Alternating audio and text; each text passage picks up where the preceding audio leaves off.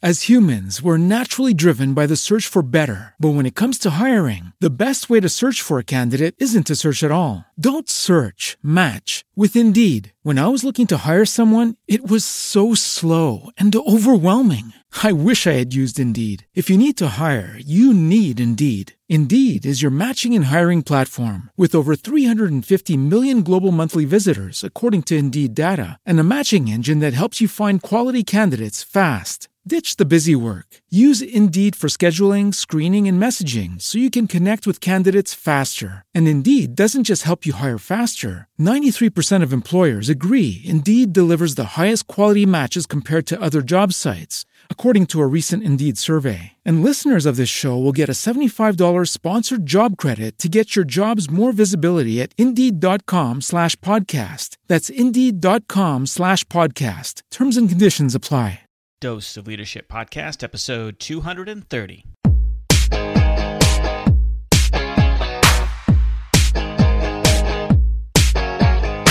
Welcome to another episode of the Dose of Leadership Podcast, the show that brings you inspiring and educational interviews with today's most relevant and motivating leaders. Each episode is dedicated to highlight real-life leadership and influence experts who dedicate their lives to the pursuit of the truth, common sense, and courageous leadership. And now, here's your host, Richard Ryerson. Hey, welcome to Dose of Leadership. This is the show where we focus on the topic of leadership. We bring people on the show to hear about their leadership journey. We talk about leadership. We talk about love. We talk about life. This is a show about life. I know it's under the category of business podcast, but this really is a life podcast because let's face it, leadership impacts or touches every aspect of our lives. We can't escape it. Everything literally rises and falls with leadership. Everything. If you want to accomplish anything of significance in life, leadership has got to be at the heart and soul of it. Common sense leadership has to be at the heart and soul of it.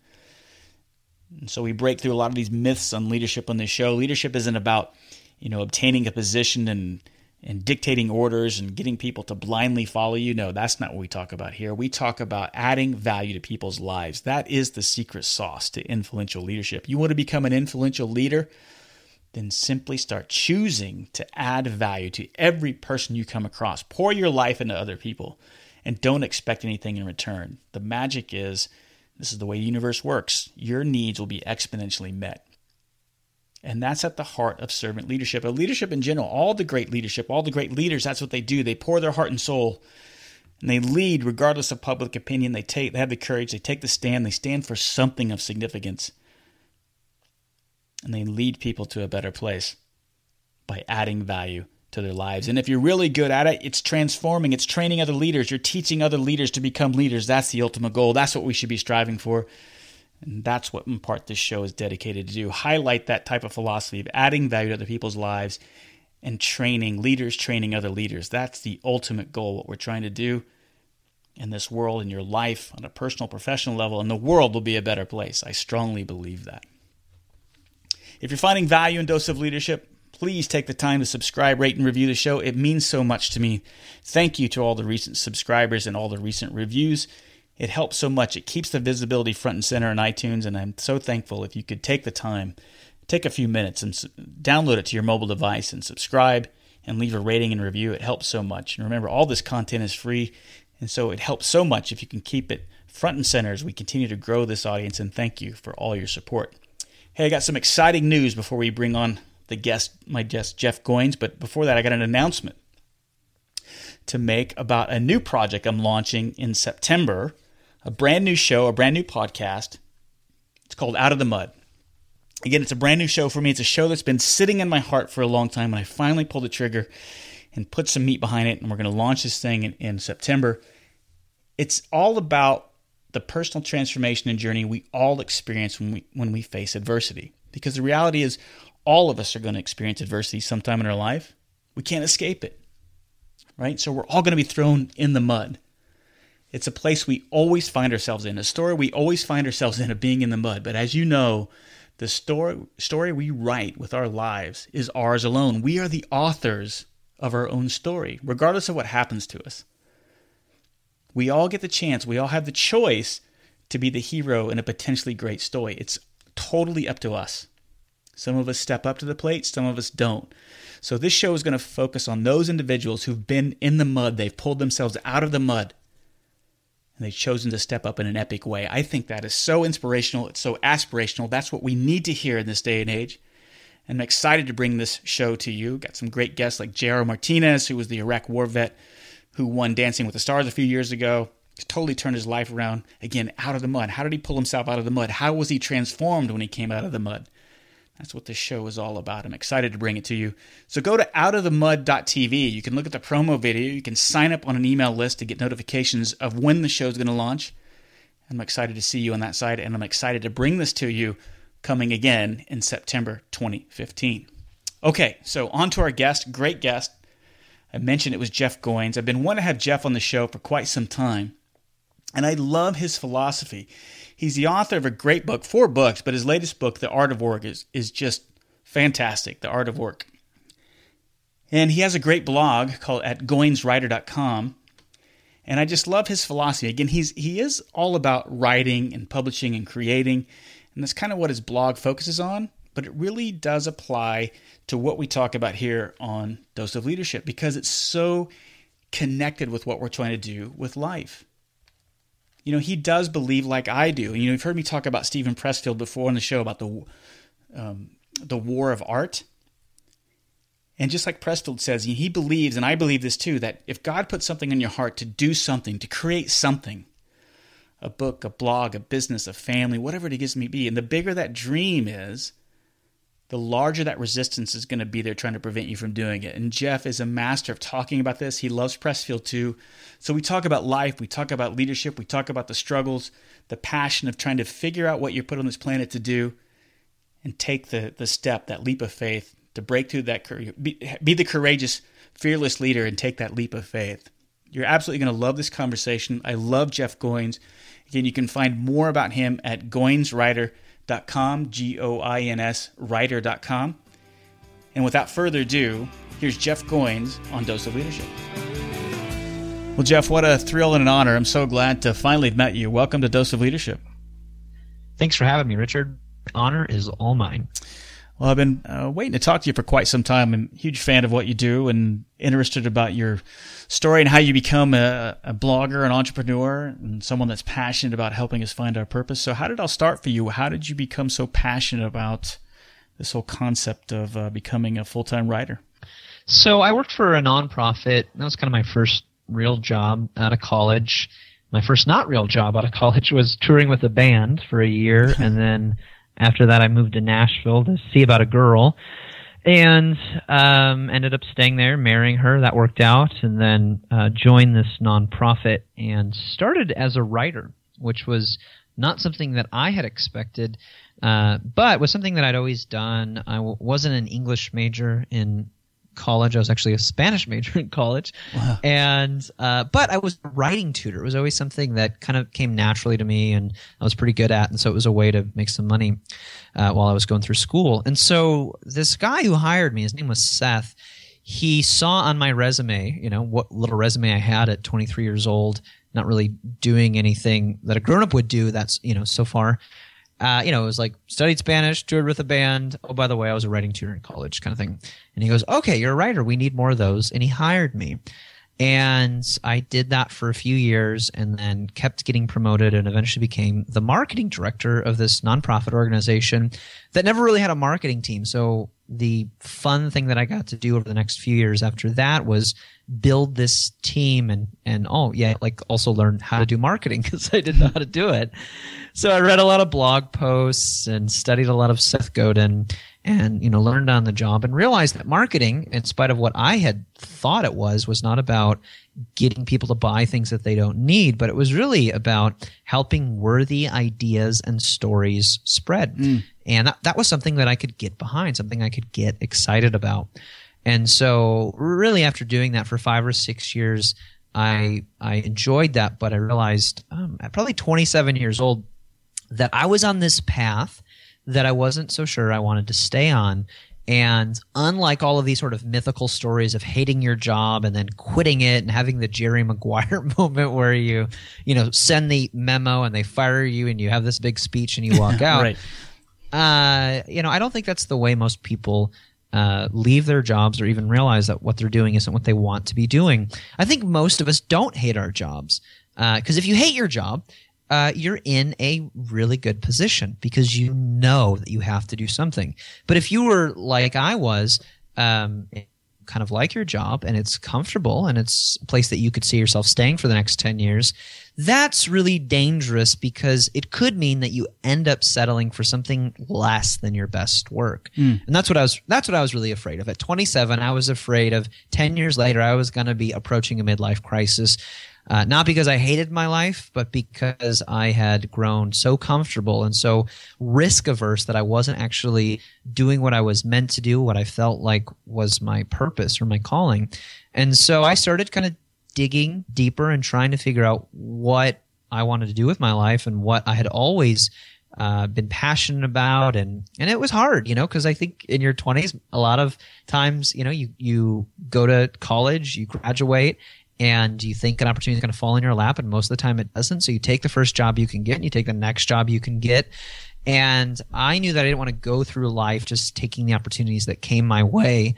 I wanted to create the kind of life that I wanted to live, or at least see if that was possible. And when I started digging deeper, all things began to point to writing, and that's how it all got started.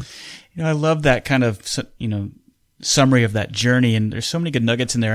And one thing that really jumped out to me, and I'm curious about your observation on this. I've noticed, I'm 47, and I can't tell you how many middle-aged, particularly, I guess, men is who I talk to most, but middle-aged people that I've come across in my masterminds and come across in coaching and everything else and I can certainly put myself in that bucket where we kind of went through life pretty much from graduating high school on. I was on autopilot, where I was doing things, if I look back in hindsight, because I thought this was what was expected of me, or I'm going to do this because this is going to make me the most amount of money. And I really wasn't. And then sprinkled in between there were moments of where I listened to what my gut instinct and my passion was, and I made almost split decisions without a lot of thought. And it's those opportunities, those doors that I did that, as opposed to this kind of incessant planning and thinking about and doing what's expected of me. The more fruit came out of following kind of that gut instinct or that passion. How does that resonate with you with what I just said there? So one of the things I talk about in my latest book, The Art of Work, is I begin with this idea that your calling, your purpose, is not a carefully prepared plan. Right. In spite of what all the self-help literature would have us believe, right. That's not the way it works. Right. And I came to this understanding by doing probably three things. Looking honestly at my own story, which when I set out to write this book, I was like, hey, 7 steps to an awesome life. And I actually kind of wrote a version of that book, and I was like, oh my gosh, I can't believe I'm thinking about publishing this. This is terrible. This is not true, and this is not the kind of book that I would relate to. And there were pieces of truth, but what I had done was I did what a lot of us do, which is I sanitized my story. I went back and I said, well, it was easy. I always knew that I wanted to be a writer, and then I did this thing and this thing and this thing, and now I'm doing it. And the reality is, as I tried to articulate in that story that I just told you, Richard, is I had no idea, and then I had this opportunity, and I stepped into it, and this thing led to this thing, led to this thing, and then I was like, oh my gosh, wait a second, is this what I want to be doing? And it was messy. Right. And I wanted to write a book that articulated that because that was my own experience. But when I started studying biographies of famous people, like Walt Disney or Mother Teresa, people that I think most of us would say, yeah, they made a difference. Right. They did something big with their lives, and they figured something out. Maybe they weren't perfect, but they figured something out. And that something wasn't how to make a ton of money. It was more than that. It was, how do I make a difference? How do I end my life knowing that I did what was mine to do? That was what Mother Teresa said on her deathbed. Now you go do what is yours to do. So, I looked at myself. I looked at, these groups of famous people. And then I interviewed hundreds of people who told me that they'd found their calling, ordinary people doing extraordinary things. And the one thing that they all had in common was what you talked about, is that they didn't plan it. Yeah. Walt Disney didn't plan to be a cartoonist. Something happened. In fact, he stepped on a nail one day. He was walking across the street. He had these new pair of boots that he begged his parents to buy him at 10 years old. He kicks a block of ice, and this long nail, this like railroad nail, or it was a horseshoe nail. So this long nail, is stuck in the ice and goes straight through the leather in his boots into his toe. And he's rushed to the doctor. They yank out the nail. They give him a tetanus shot. Nothing for the pain. And he has to lie in bed for 2 weeks. And what he does during that 2 weeks is, what any of us do. His mind wanders. He thinks about all these different things, and we don't know exactly what he thought about. But according to his biographer, he got up from that bed knowing that he wanted to be a cartoonist. And so, like Disney, like a lot of us, we have these moments where we're going in one direction, and then something happens, something catches our attention, something arrests us and forces us to think differently about the things that we want out of life, the things that we thought would happen. If I did this and I did this, then I would have time for what really matters. Is the path I'm on taking me where I want to go, or is the plan not working? And I think a calling is not what happens when, life goes perfectly according to plan, because when in the world does that happen? Right. I think a calling, your purpose, the reason that you're here, a meaningful life, whatever you want to call it, is what's left when the plan goes horribly wrong. And you have to figure out, well, what is my life actually about? Yeah, because it's those moments that actually, and they don't seem like it at the time because, like you said, it's messy, but it's those moments that actually give you the gift of self-awareness and revealing of character, right? I mean, because when everything's going according to plan, you're just kind of, again, you're not really tapping into, I guess self-awareness is really what I'm looking for. I think it is. I think it is awareness. And I have a friend who is all about helping people live healthy lives. And I was telling him, I was reading all these books, and I was telling him as I was working on this book, I was like, man, one of the things that I'm learning is you find your calling not by planning it, but when something goes wrong. That was just, it's a typical sort of storytelling narrative device. Once upon a time there was a blank, and then something bad happens. Every night I read my son this imaginary story. I use my hands as a book, because we have all these books that we read, but every night he's like, read me this book, and we don't have it. So I pretend I have the book. And he said, read me Toy Story. So I read him the story to Toy Story. And I go, once upon a time, there was this toy named Woody, and he and his boy, Andy, were best friends. And then one day, this new toy named Buzz Lightyear comes along. Well, that's conflict, right? Conflict is introduced to the story, and then the character figures out what do I really care about? What do I really want? What do I have to work through, to get to where I want to go, to get to, the success of my journey. And so my friend who wants people to be healthy goes, does it have to be that way? Does somebody have to be 200 pounds overweight for them to realize they need to start jogging every other day? Do you have to go bankrupt before you can, make $1 million, whatever it is?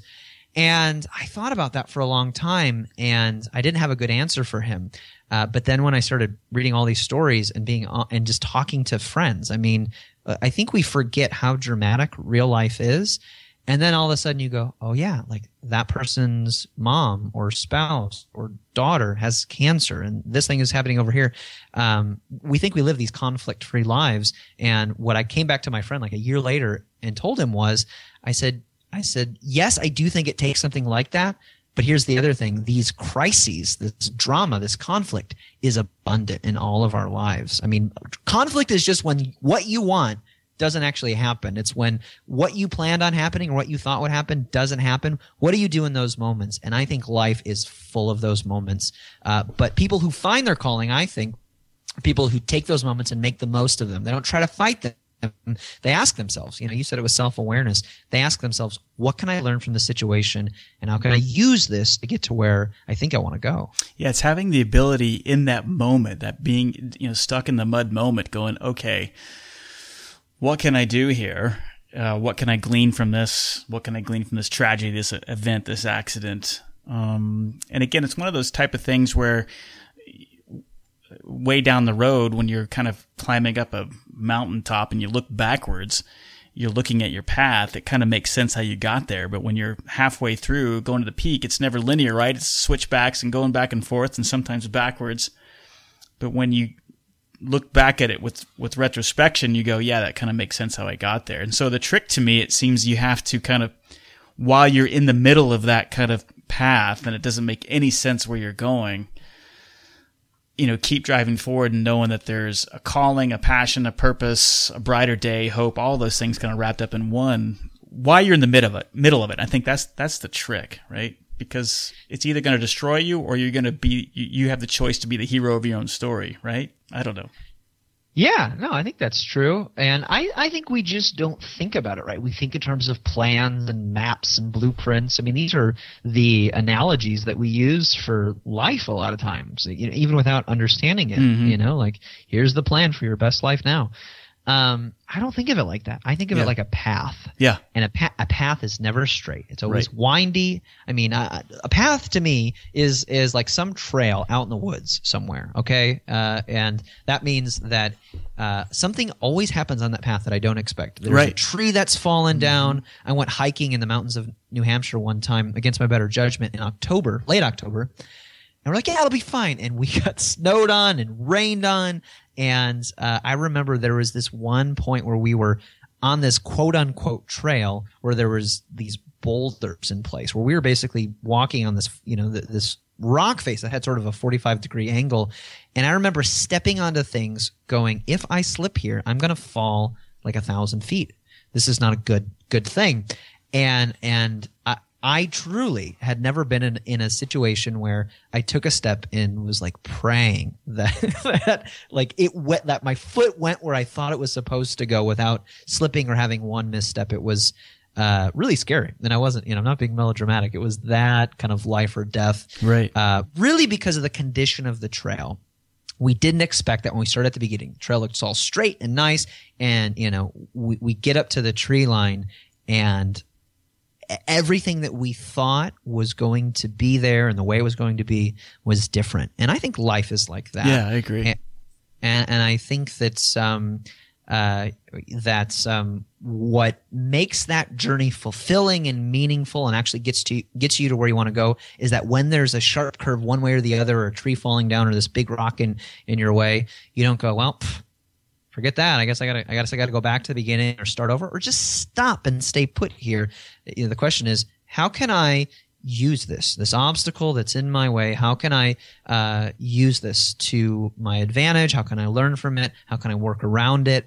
And I mentioned this in the book. This was a lesson that I learned from this kid named Garrett Rush Miller, who got a brain tumor at 5 years old and was given basically 5 years left to his life by the doctors, and a high chance of not surviving. And so what he does is he and his dad finish a triathlon, when he's 6, marking the 1-year anniversary of this tumor that they found. And then they do it every year, again and again and again, as long as Garrett is alive.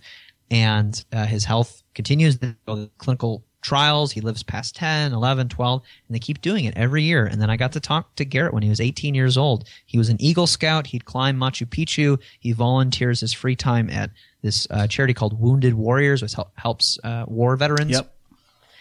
And this kid is 18 years old, 19 now, has lived more life than most of us have. He has done more things than most of us will ever do. And what I learned from Garrett is that what makes a life extraordinary aren't the chances we get, but what we do with them. All of us, I think, are looking at our lives feeling like we've been gypped in some way, or that we wish we had that person's opportunity or so-and-so's good looks. That's something that people say to me a lot. I wish I had your good looks. And so I go, I know, yeah. But you have to deal with the disadvantages that you have. Yeah.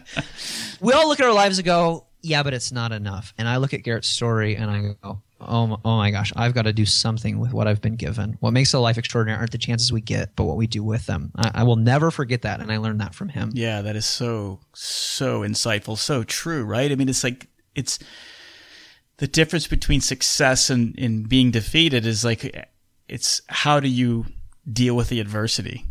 Because we're all going to be dealt it. We're all going to be knocked on our butt at some point, and in various degrees, and it's all, each of our adverse stories are personal.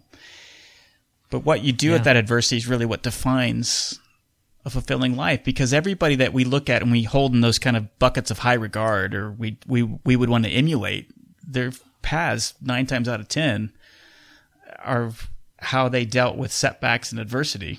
I mean, that's what got them to where they're at.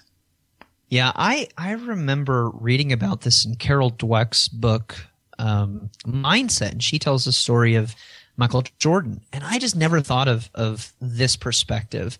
And if you're not familiar with that book, she basically talks about the fixed mindset and the growth mindset. And she says that a lot of people, basically she sees that in education and sports and business, what leads to success is what she calls the growth mindset. And that's continued success after success after success, as opposed to the fixed mindset, which is basically, I am the sum of my achievements, and I am what I am, and in parenting, that's you telling your kid he's a smart boy, he's a smart boy, he's a smart boy. Then he comes home with a, C- on his report card, and all of a sudden his identity is wrapped up in his achievements, and he goes, I'm a dumb boy. Right. And, because that's the fixed mindset. Like, I have to keep performing at whatever my level is, and I can't really exceed it, but I've got to keep maintaining this, and if I don't, I lose my identity. The opposite of that is a growth mindset, which is to say that I use whatever opportunities come my way, including failure, to learn, to grow. And the whole point is just to be a little bit better than you were yesterday, to keep growing. And in that book, she tells the story of Michael Jordan about how he got cut from his high school basketball team, a pretty familiar story for a lot of us. Mm-hmm. And he comes home and he's frustrated, he's dejected, and he's kind of blaming everybody. And his mom says, well, what are you going to do about it? If they cut you, then you need to go and practice harder. And that conversation made Michael Jordan a success. Yeah. When I heard that story, I always thought, man, those idiots, they can't believe they cut Michael Jordan, and it's sort of like, nobody believes it until everybody believes it. And these are sort of the stories that we tell about successful people. I heard an interview with Colby Calais, well-known pop singer, and she tried out an American Idol twice and failed both times, got cut both times, ironically playing the song Bubbly, which would go on to sell her 10 million records. Mm-hmm. And when again we go, they totally missed it. Like this, right. This is what I think of. And when in an interview, she said, no, they were right to cut me because I wasn't that good. And when they cut me, that failure forced me to try harder. It made me more serious. I think that when we look at successful people like Michael Jordan or Colby Calais or whomever, we think they have succeeded in spite of their failure. What I now believe, and based on this idea of the growth mindset from Carol Dweck, is that successful people succeed often because of their failure. Yeah, I love that. It's such a powerful, subtle but very powerful difference in what you're talking about. You're absolutely right. It forces you to get better. I mean, It forces you to go, do I really love this, or is this just a hobby? And there are plenty of things that I have failed at where I go, it's just a hobby. I'm going to move on to the next thing. Yeah, that we talk about passion a lot and thinking, we got to find your passion. You got to find your passion. I think that's got to be the catalyst, but there's got to be something more than that, because I can sit there and come to you and say, Jeff, you know what? I'm going to quit my job as a pilot and as a podcaster. Van Halen needs a new drummer. And I know it's my calling, and I know I got a lot of responsibilities and accountability, but you can't discount my passion. You always told me I got to be passionate. Therefore, I know this is what my purpose. I prayed about it. That it's got to be aligned with your strengths, right? I mean, it's got to be aligned and the needs of the world, I think, to make it complete. Am I off base on that? What do you think about that? No, I think you're dead on. I think the most convincing paradigm for this sort of thing, because there are books that talk about, there are books and TED Talks and whatever that talk about becoming excellent at something, becoming successful at something, and I am all about that. I'm all about craft, mastery, and being great, because the world needs you to not just be mediocre at what you do. Mm-hmm. And there are books that tell you, or people that tell you, just do what you love, follow your bliss, and those are both good things. I don't want anybody to hate their life, and I certainly am tired of going to certain, large retail stores where people won't look me in the eyes and will literally complain about their job to me when I'm handing them money and they're checking out whatever I'm purchasing. I'm not interested in, having more people who hate their jobs or suck at them. So, I don't want the opposite of those things, but as you said, I think it's an incomplete picture. The most convincing way of sort of putting all this together I've ever found, and I've never been able to find the source of this. There's lots of ways of articulating it, but I think of it as the 3 circles exercise. People have called it your sweet spot. Again, lots of different ways to look at it, but I think of it in 3 buckets: passion, skill, and demand. 3 intersecting circles in sort of a Venn diagram: passion, skill, demand. And basically, I think your calling is the answer to these 3 questions. Or at least this is a pretty good place to start and narrow all of your interests and ideas down to what you should be doing. Because I don't think it's enough for you to love what you do. I think you have to be good at it, and it also has to meet the needs of the world, which is, what you're describing. But the 3 questions are: what do I love to do? What am I good at? Or what could I get much better at? Because it's not about fixed mindset like, oh, I've always done this, therefore I have to do this. Daniel Coyle, the author of a book called The Talent Code, says that we tend to move towards things that spark us. He calls this sort of the mystery of motivation, that we don't really know what makes what made Bobby Fischer want to be good at chess. Why was he obsessed with that and not with something else? We know that he practiced tirelessly, and that was one of the things that made him great. But what makes him want to do that in the first place? Daniel Coyle calls it a spark, and he says, if you're a parent, you see this, right? I mean, and we see this with our 3-year-old son. There's just some things that he loves doing. Why does he love the movie Cars, but doesn't really like Toy Story? Right. Like I'm reading him this book, but beyond that, he loves Lightning McQueen, doesn't care so much about Buzz Lightyear. There are things that emerge in our personality, and Coyle calls those sparks. But I think that's kind of the beginning of skill. What am I good at? What do I have an inclination toward? And then lastly, what does the world need? What do people want from me? As Derek Sivers says, what's obvious to me that's amazing to other people? What is the thing that I tend to take for granted that when I share that gift with the world and I go, no, that's just something that I do, people go, wow, that's pretty good. When we put those 3 circles together, passion, skill, demand, which is not just something that we think people need, it's something that there is actually a market demand for, there is a felt need for it. People want this. I think we narrow things down into the things that we should be doing. I think one of the worst things in the world for many of us who want to do meaningful work is not that we would fail, but that we would actually succeed at the wrong thing. And I think that's the riskiest thing for us these days. Yeah, I've heard that. I agree with that. I've heard that before. I'm a big fan of Stephen Pressfield's The War of Art. It's one of my primary go-tos. Yeah. I love the idea, this concept that's, something, a higher power, God, in my case, I consider God, the angels, the muse, whatever you want to put something on your heart. And the more that it's in line with what you're supposed to be doing, the greater the resistance is going to try to prevent you from doing that. And that when you sit down and you do the work anyway, and as a writer, Stephen Pressfield talks from the writing front, especially, but trying to create something. And the more that the resistance is telling you you're not going to succeed or you can't do it, and you do the work anyway, then providence moves too. I just think that's absolutely true and fascinating. Do you agree with that? I mean, and are you a fan of Stephen Pressfield? Yeah, I love Steve. I love his work, and a pretty good complement to that book.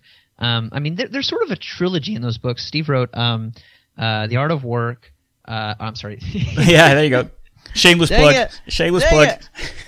All these plays on words, I get them mixed up too. The War of Art, Do the Work, and Turning Pro. Turning Pro, yeah. Mm-hmm. That's a great book. I love that. Absolutely. But a complement to that I read in college was a book called The Alchemist. Oh, yeah. Which some people love, some people don't love. Paulo Coelho. But in the introduction of that book, he talks about a calling. And that's a great little fable about this, shepherd boy who's trying to find his treasure. And it's all an allegory for discovering your purpose. And in the preface or introduction of the book, the author says this is a book about finding your calling. And your calling is, the reason that you were born. It's the reason that you exist. And he believes that. And I believe that too. But in that that preface, he says that when you start pursuing this thing, the universe conspires to, help this thing come into existence.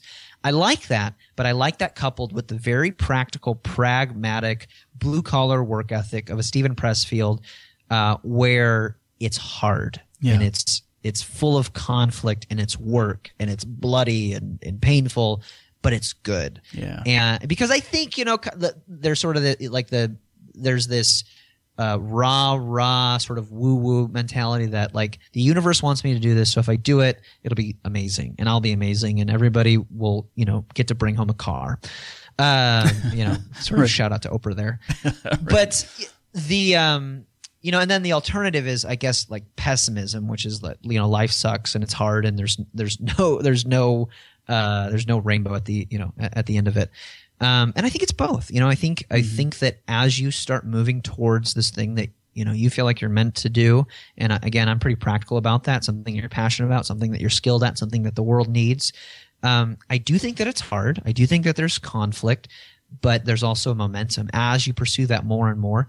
Things start to happen that you don't necessarily earn. Yeah. And I mean, I think that the rain falls on the righteous and unrighteous alike.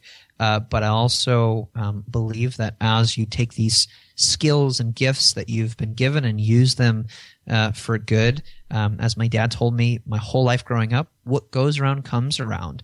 And that doesn't mean bad things don't sometimes happen to good people. But in my experience, that's often true. What goes around comes around. As you move in the direction of your true calling, things start to happen. Momentum starts to get created, and it can be pretty exciting. Yeah, I agree. And I think, too, it's understanding, or at least having the mindset that, life isn't a playground, it's a battleground, and getting comfortable or even excited about that concept, if that makes sense. Not that that life isn't enjoyable or sometimes calm and refreshing and peaceful, but at times, just like it talks about in Turning Pro or Pressfield or The War of Art, the pro knows when the sun comes up, you're picking up your shield and your sword and doing it all over again, and it kind of never stops, and that's okay. And it totally is okay. I think the thing that we forget about that is picking up that shield and swinging that sword is a lot of fun most days. Yeah. But it's hard. It's hard. It's like I think of it as running. I love and hate running. Yeah, right. I hate motivating myself to do it, but when I'm actually doing it, I feel great. Feels good, endorphins are getting released. It's fun. I'm moving. But sometimes it leads to sore muscles, and pushing myself to, run a little bit faster each time. I mean, these are painful, difficult things, but they're also very good. And, I think that there is this expectation that some of us have these days is that work is bad, and we need to escape work so that we can, just have a bunch of leisure time, and that's good. And that we should just kind of sit around and have nothing to do and be happy all the time, as if that's the best way for us to actually feel like our lives matter. And I love the work of Viktor Frankl and how he addresses this. He challenges Freud, who said that, basically we move towards pleasure and we avoid pain. And that's sort of the way human psyche works. And Frankl says, no, there's a deeper level to what actually humans are hardwired for, existentially and, psychologically. He says that we want meaning. We want meaning out of our lives. Yeah. Mm-hmm. And when all things are taken away, when all opportunities for pleasure are taken away, we can't avoid the pain. Like in the life of Frankl, where he was in a Nazi concentration camp, facing death and despair every day, he realized that there's something deeper in the soul that we have to grab, and he calls that meaning. And he's got a very practical way for approaching that. You have to have someone to love. You have to have a project to work on. You have to have a job, basically, that is, fulfilling and, it matters to you at least.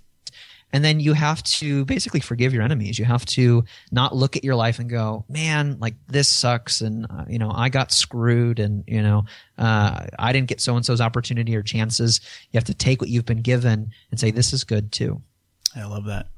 What advice would you give to somebody who's kind of, and we've all been there, where it's like, I just don't know what I want to do. I don't know what I'm passionate about. I don't even know what I want to do. I just feel stuck. What would you say to that person? I used to hate when people said that. When I used to hear people say that.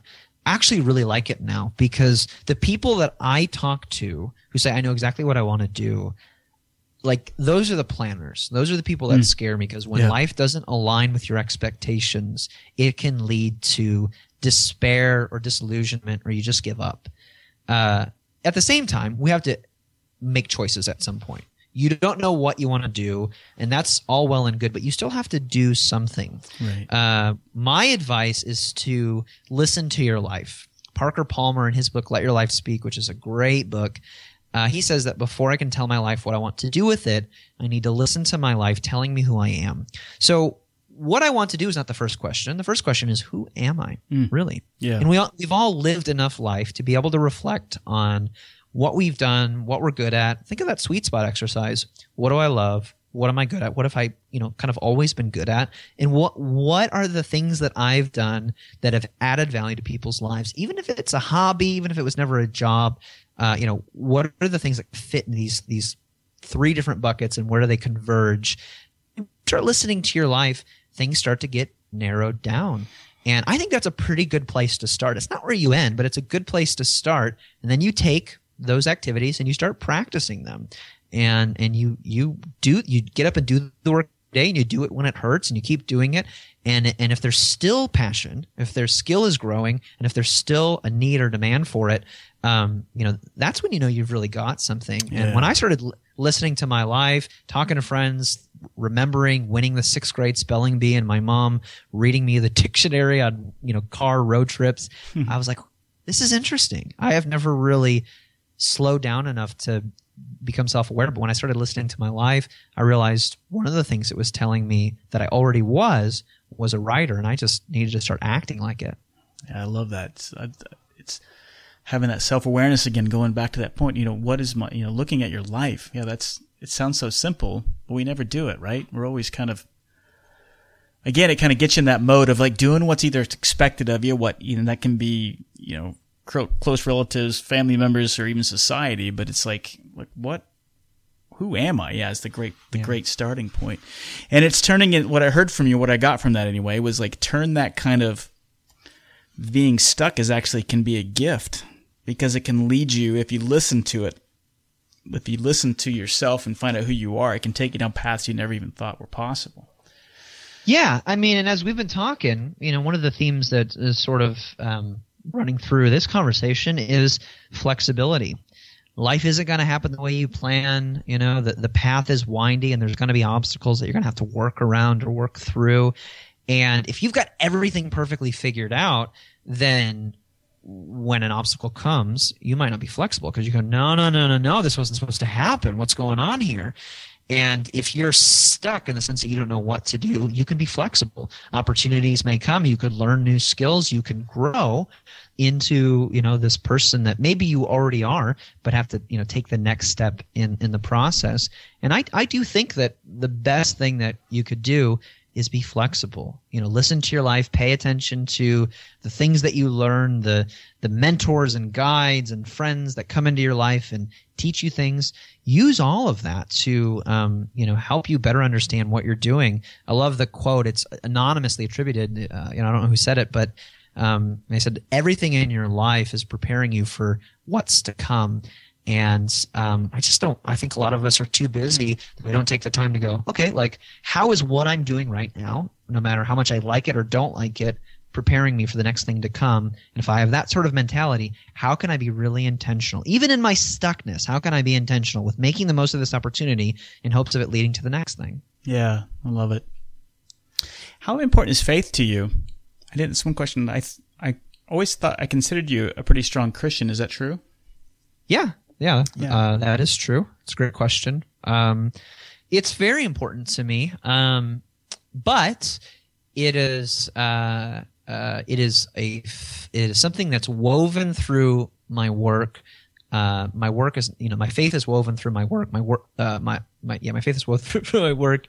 It undergirds it. It's not the subject of my work, and Sometimes, people misunderstand that, but everything that I'm trying to do, I'm doing it on the basis that, here are these ideas that I've curated from these, hopefully reliable sources and personal, tested against personal experience.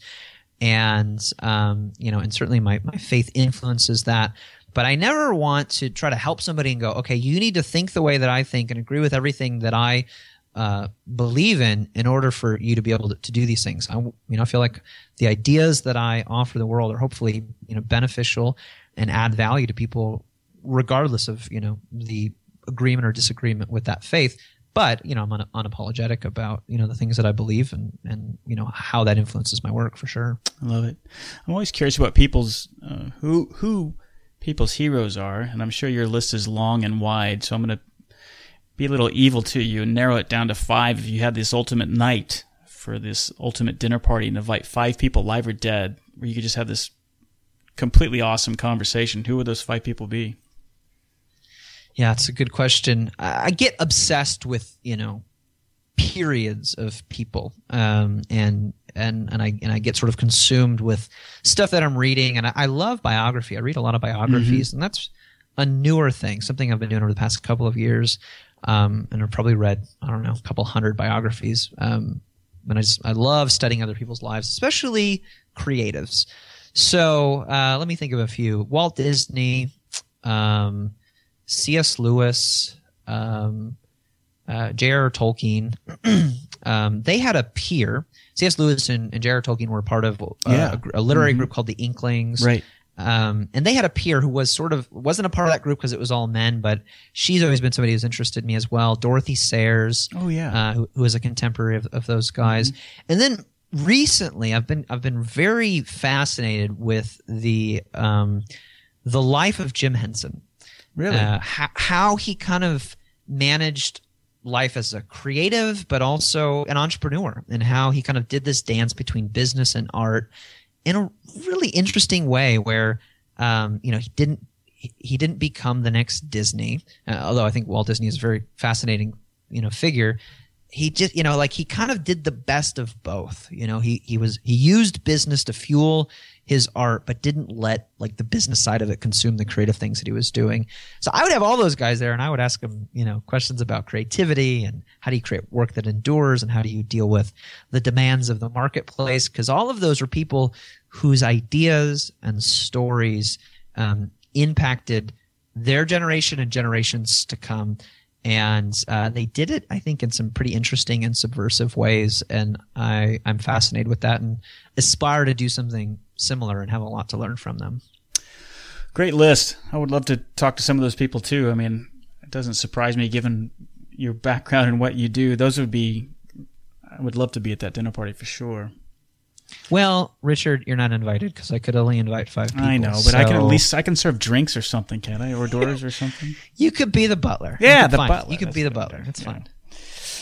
Well, Jeff, I mean, it's just, I love your stuff. I love your work. The latest book is The Art of Work.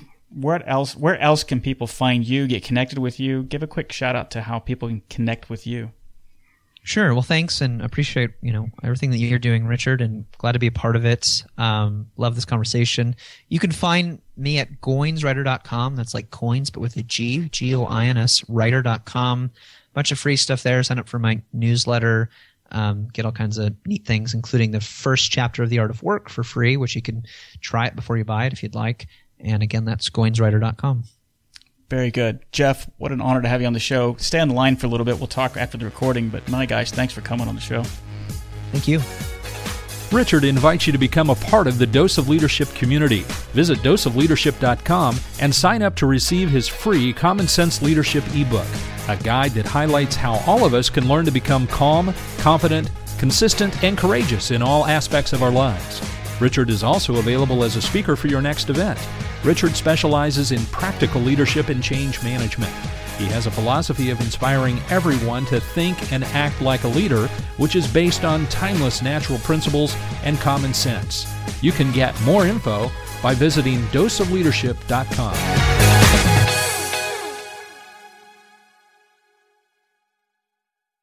As humans, we're naturally driven by the search for better. But when it comes to hiring, the best way to search for a candidate isn't to search at all. Don't search, match with Indeed. When I was looking to hire someone, it was so slow and overwhelming. I wish I had used Indeed. If you need to hire, you need Indeed. Indeed is your matching and hiring platform with over 350 million global monthly visitors, according to Indeed data, and a matching engine that helps you find quality candidates fast. Ditch the busy work. Use Indeed for scheduling, screening, and messaging so you can connect with candidates faster. And Indeed doesn't just help you hire faster. 93% of employers agree Indeed delivers the highest quality matches compared to other job sites, according to a recent Indeed survey. And listeners of this show will get a $75 sponsored job credit to get your jobs more visibility at Indeed.com/podcast. That's Indeed.com/podcast. Terms and conditions apply.